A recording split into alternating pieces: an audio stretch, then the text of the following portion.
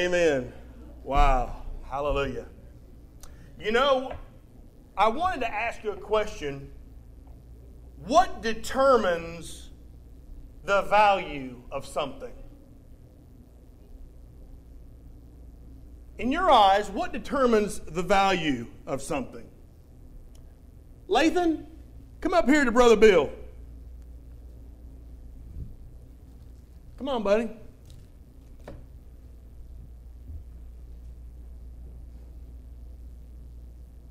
If y'all don't know, this is Lathan. Lathan is one of our littlest young people. Come on up here, buddy. You can run. He knows he's not supposed to run in church. Amen. How are you? Are you good? Say, I'm good. Tell him. Say, I'm good. That was I'm good. That was I'm good in Lathan. Can everybody see what that is? Can everybody see what that is? We're going to find out which one Lathan values the most. Are you ready? Did you see him almost reach? Which one do you want? Attaboy. Sorry, guys. Incidentally, that was Chad's favorite candy bar, and this was my $10. Amen. So you see who won. Amen. Good job, Lathan. What determines the value of something? You ask a kid $10 or a candy bar, they're going to choose the candy bar. Most kids like quarters more than they do like paper money. Why? Because quarters are shiny and pretty. We all have things that we consider valuable. God forbid that your home catch on fire. What's the first thing you'd run to grab on your way out? Family pictures. Why would you grab family pictures? Because they're valuable to you. My family pictures wouldn't be valuable to you, but your pictures would be. So far this year, we've been looking at the characteristics of disciples that should have great value in your life. Because you can't make a disciple until you are a disciple. Did you hear that, church? You can't make a disciple and fulfill God's command, Christ's command, to make disciples until you are one yourself. Paul calls these characteristics the fruit of the Spirit, because they are attributes of God that are in every believer, even if they don't show it. I pray that before today's message is over, you're going to realize that the fruit of goodness is a very valuable fruit, and that it is a fruit that is always in season. But what is goodness? And have you got a little goodness in you? That's my question to you today. Have you got a little goodness in you? What is goodness? First of all, goodness is doing the right thing for the right reason. One of our problems is that the word good is much the same as the word love. For instance, we love our children, but we also love pizza. We also may love a diamond ring. We may love a beautiful sunset, but every one of those kind of loves are entirely different, right? It's the same with the word good. I may say, man, I had me a good meal. I may say, you know, she's a really good person. Or I may say, you know what, we had a really good cry together. But all those goods are different, aren't they? So let's look first at how the word good is used in the Bible. For instance, in Genesis, we find that after God created the heavens and the earth and everything that's in them, do you remember what he said? It is good. So, what does that mean then? Well, we know that when God looked at all that he had done, he was pleased with that. So maybe we could say goodness then is something that pleases God. We could take it a step further then and say a good person is a person who pleases God. But the Bible also tells us that God is good. What makes God so good? Well, it's things like the fact that God is pure, that God is holy. What makes God so good is that He's forgiving, that God is generous and pours out that generosity on you and I. So if we're good, then all of those qualities are going to be true of you and I as well. Let me give you another definition of goodness. It's really pretty simple, but if you'll remember this definition of goodness, then you'll begin to see the value of goodness in your life. Goodness is doing the right thing for the right reason. As I thought about that definition, I wondered, can I do the wrong or the right thing for the wrong reason? Certainly. I can do the right thing for the wrong reason. I can go to church only to be seen. I can go to church just because it's a bad habit. It's the right thing to do, but that's certainly the wrong reason to do it. Can I do the wrong thing for the right reason? One that jumped out in my mind is that man who steals to feed his family.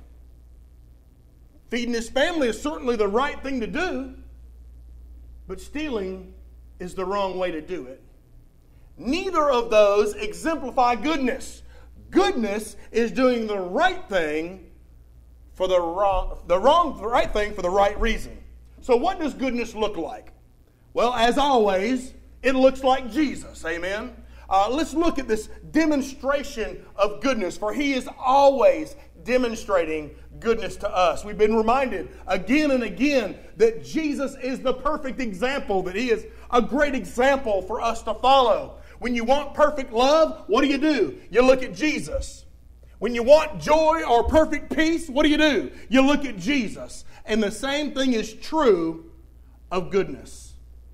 Now, I don't want you to think for a second that being good came easy for Jesus, because He didn't. Jesus lived in the flesh just as you and I live in the flesh, and Satan tempted Him just like he tempts you and I over and over again. Today we're going to look at one time when Satan was tempting the Lord. And in Luke chapter 4, he actually tempted Him 3 times. He tempted Him first with the temptation of selfishness. The second time, He tempted Him with the temptation of popularity. And finally, He tempted Him with the temptation of compromise. Do you think that Satan still uses those same tactics on us today? You better believe it. So let's look at the first one. The first temptation of selfishness in Luke chapter 4, the Word of God says, "And the devil said to Jesus, if you are the Son of God, command this stone to become bread." But Jesus answered him, saying, "It is written, man shall not live by bread alone." That's an age-old struggle, you know it?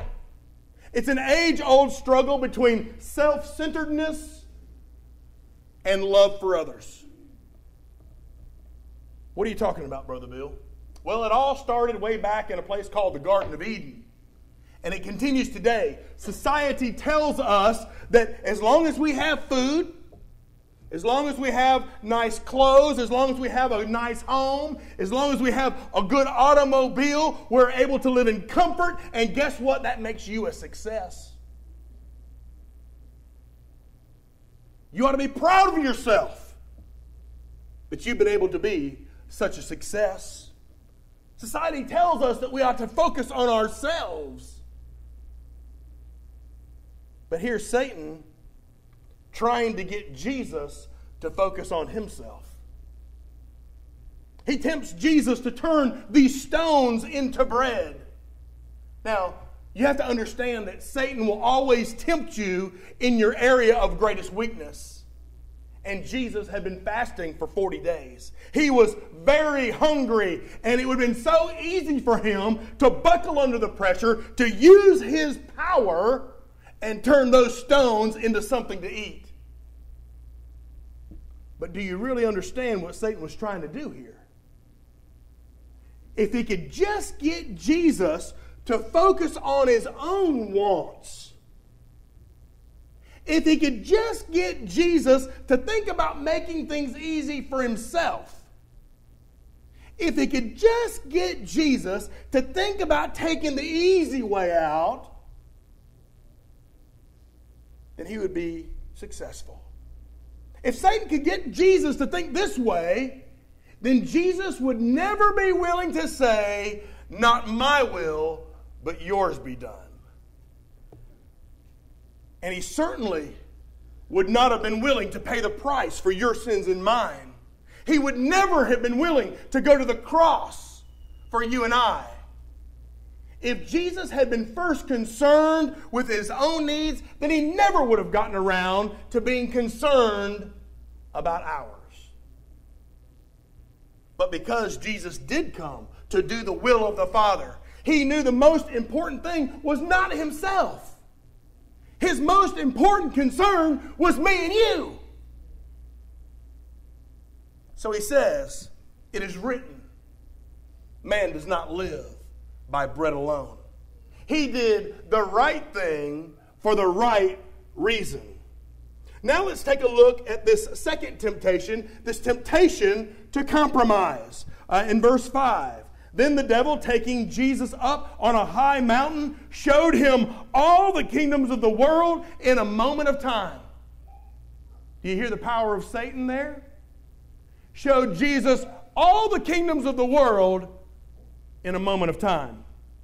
And the devil said to him, "All this authority I will give to you and their glory, for this has been delivered to me, and I give it to whomever I wish. Therefore, if you will worship before me, all this will be yours." My. It is amazing to me that Satan has been given that much power. That is one more heck of a temptation. But then I think about the same temptations for us to compromise. This week, 84-year-old Gloria McKenzie bought a lottery ticket at a public supermarket in Zephyr Hills, Florida, and became the single largest winner in lottery history. $590.5 million. And then I read about another man on up into his 70s, Melvin Wilson, who had won $500,000 4 times this decade in the lottery. One of his friends said, "You need to quit hogging all the good luck." Amen. But it's amazing to me that every week people line up by the tens of thousands. Line up by the tens of thousands to buy lottery tickets, fantasizing about buying a new home and buying a new car and taking exotic vacations and doing all those things that they never could do otherwise. Here it is, Satan says. Here it is. I control all the people of this world. They're serving me. So why don't you and I make a deal? You don't need to set your standards so high. Let's make a deal. Just compromise with me, and all of this can be yours. Is Satan using that same temptation on you? Are you compromising with that you know is wrong? Do you do things just so you can get more and more and more and more?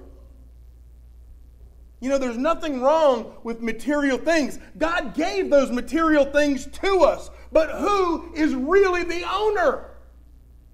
We talked about this in Sunday school today. Who really owns what you have? You better believe it. God owns what you have. He has placed you as the steward. He has placed you as a manager only. Yes, to provide for your family. Yes, to get the kids through school. Yes, to provide assistance for the church. Yes, to give back to Him. But it's His. It ain't yours. All this to get more and more. Is God the owner of what you have? Or are you the owner? And you just give Him a portion of what you got.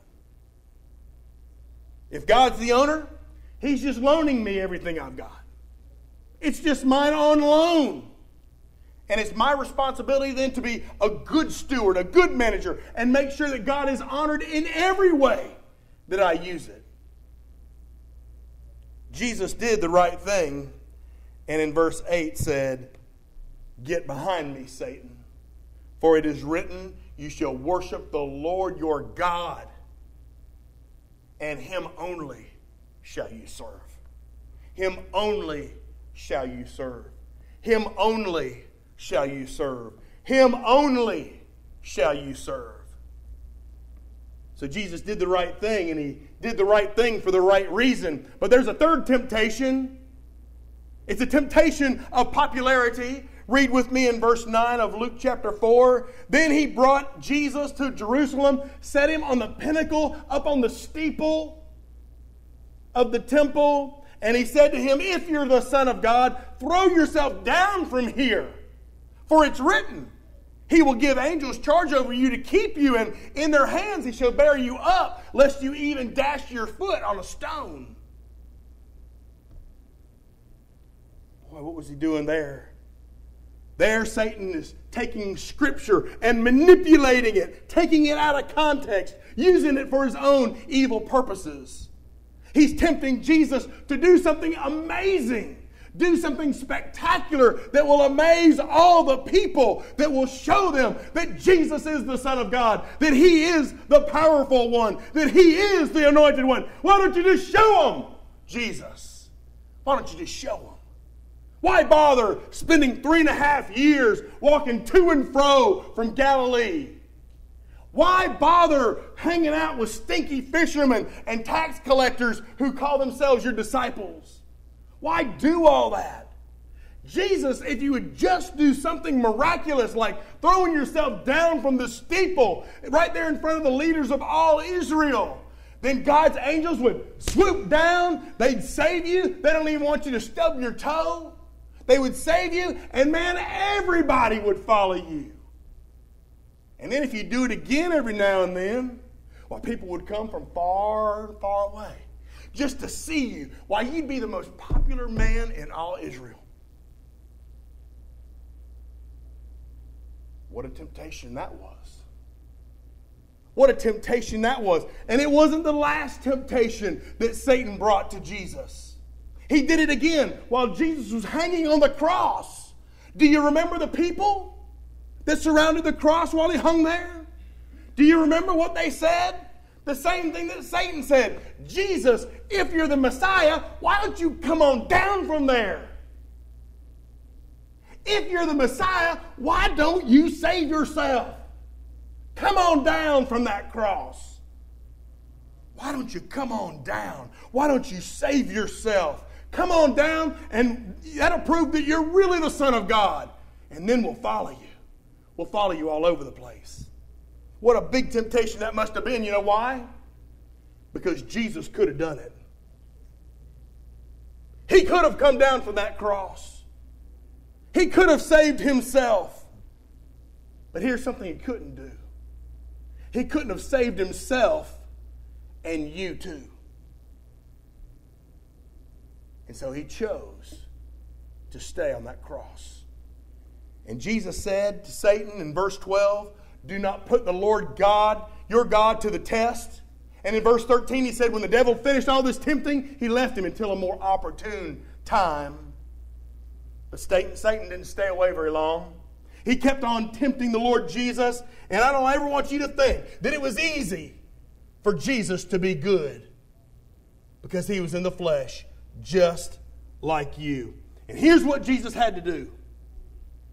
He had to deliberately, say deliberately. He had to deliberately do the right things for the right reasons. One of the deepest, most influential messages that Beverly ever taught me was to do the right thing. Is that profound or what? Is that deep? Is that theological to you or what? Do the right thing as do it for the right reasons. I wonder if it's easy for us here at Bethel to focus more on more spectacular services and bigger and more spectacular ministries just for the sake of popularity. Or are we doing it because the right thing to do is focus on Jesus for the right reasons? But you know what? I'm a practical kind of guy. I understand what the Scriptures say, and I understand that I ought to be doing the right things for the right reasons. But you know what? I need to know how. I need something practical. I need something I can put my fingers on. I need to know how can I display goodness? How can I do it? Well, in the Sermon on the Mount, Jesus spoke of the good tree and the bad tree. He said that the good tree produces good fruit and the bad tree produces bad fruit. Some of y'all listening. And he says the good tree can't produce bad fruit and the bad tree can't produce good fruit. And then he says, if the good tree does not produce good fruit, you know what we do? Cut her down, throw her in the fire. Why? Because it's worthless. Listen to what he says now. He says, by their fruit you will recognize them. By their fruit you'll recognize if they're good or not. By their fruit. So the question to you today is, what kind of fruit are you producing? What kind of fruit are you producing, good or bad? As you look at the fruit in your life, do you see a little bit of goodness in there? Do you see it? Well, I'd like to share 4 quick ways that we can display goodness. Number 1, we can display God's goodness by being forgiving. Listen to what the Word of God says. Matthew chapter 6, in verse 14, Jesus said, for if you forgive men their trespasses, your heavenly Father will also forgive you. But if you do not forgive them, if you do not forgive men their trespasses, neither will your Father in heaven forgive you. If you're listening, say amen. Amen. If you're listening, say amen. Amen. Those are frightening verses. Those are frightening verses because if you're harboring a grudge, if you're clinging to the past, then you will not receive forgiveness because you're harboring an unforgiving spirit. Don't hold a grudge. Don't cling to the past. The first step to doing the right thing for the right reason is to be forgiving. Here's the second way to display goodness, and that is to be pure.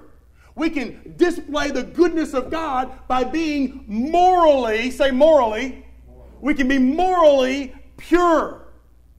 Now that goes against the grain in everything in our society. It seems like that most people want to embrace impurity rather than purity. Do you remember Gary Hart? Gary Hart, he withdrew his run for the presidency. Why? Because he had an extramarital affair that was exposed back then in the 80s. Why? Nobody would knowingly vote for someone who had cheated. But recently, Gary Hart said this. He said, our nation has matured now, and now we freely elect candidates who have had extramarital affairs. I got news for him. There's one man standing here that wouldn't. Amen. Now, I don't know if she would say it today, but I do know she said it back years ago. Dolly Parton said cheating is okay as long as no one gets hurt. Raquel Welch said, men have sexual flings. It's okay. Just expect it. Men, if you're here, say amen. That is a lie straight from hell. It's not okay.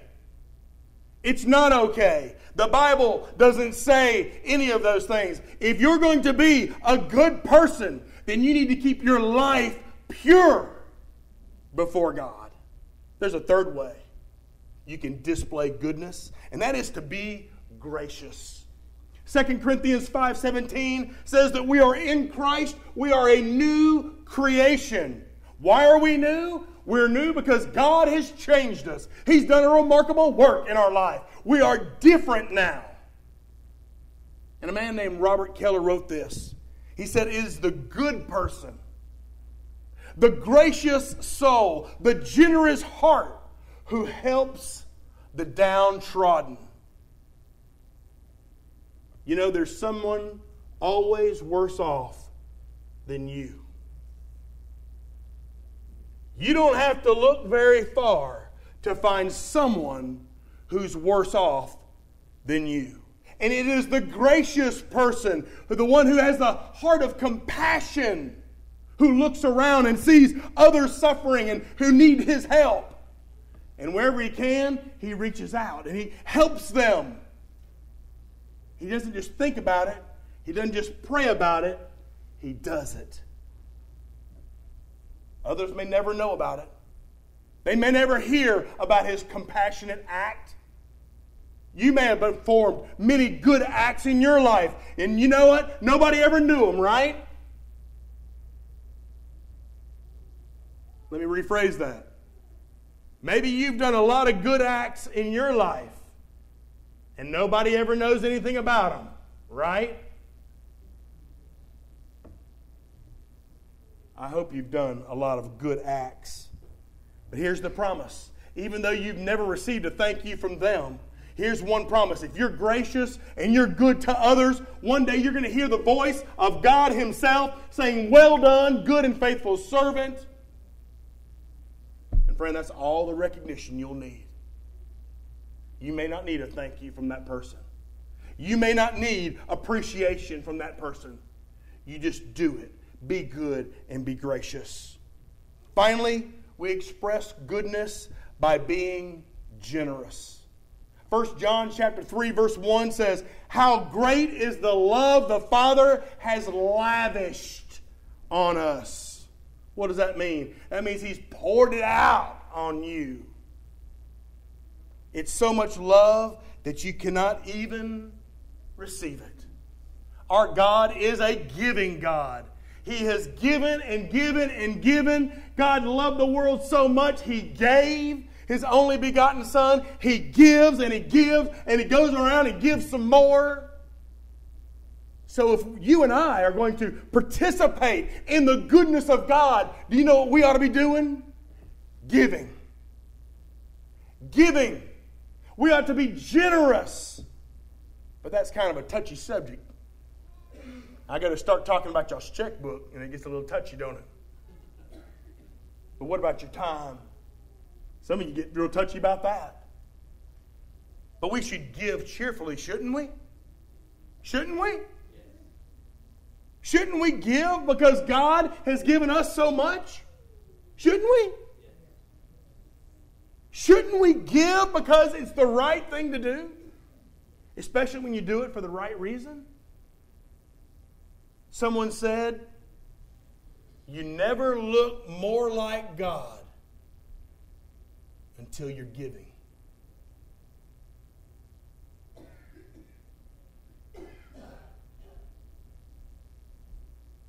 You never look more like God than when you are giving. So don't give out of guilt and don't give because Brother Bill said so, and don't give out of obligation. Give because it's the right thing to do. Well, after having all that said about goodness, let me say this. Goodness will never get you into heaven. No matter how good you've been, it'll never get you into heaven. You'll never be good enough to get there. It's only through the mercy and grace of God through faith in Jesus Christ and Him alone, the only name by which man might be saved. But oh, how precious is in the sight of God are His children who are good. His children who are filled with forgiveness, filled with purity, filled with grace, filled with generosity. How precious in the sight of God are those. I mentioned earlier that Jesus, that the Lord God Almighty Himself was the ultimate example of generosity. But one thing you have to do about generosity is when it's extended to you, you must receive it. And today is an opportunity for you to receive the generosity of God. For God gave His only Son that if you would only believe that He is who He said He is, that you might be saved. It's amazing to me that God would love sinful human beings that much. But He's a good God. The Lord is good. If you'd like to receive His goodness today, during this song, you just come right up front. I'll show you what the Word of God says about being saved by the goodness of God. This is your opportunity. I pray you be faithful and willing to do it. Let us pray. Father, thank you so much for your goodness that you lavished on us. We who are so undeserving, Lord, we who are so sinful and oftentimes unremorseful. Father, I pray in the name of Christ Jesus today that if there's someone who has not received this precious gift you give, help them know that all they have to do is just receive it. They just have to say, yes, God, I receive this gift. I know that I'm a sinner. I know that I must turn from my sin. I know that Jesus is the Savior. I believe in Him. I believe He is the Son. And the only way I can be saved is through Him. Lord, I believe. And I trust in Christ for my eternal life. Father, bless that one. Speak to them as only you can, so that you might be glorified and your kingdom expanded, all for the glory of your Son, Jesus the Christ. And all God's people said, amen.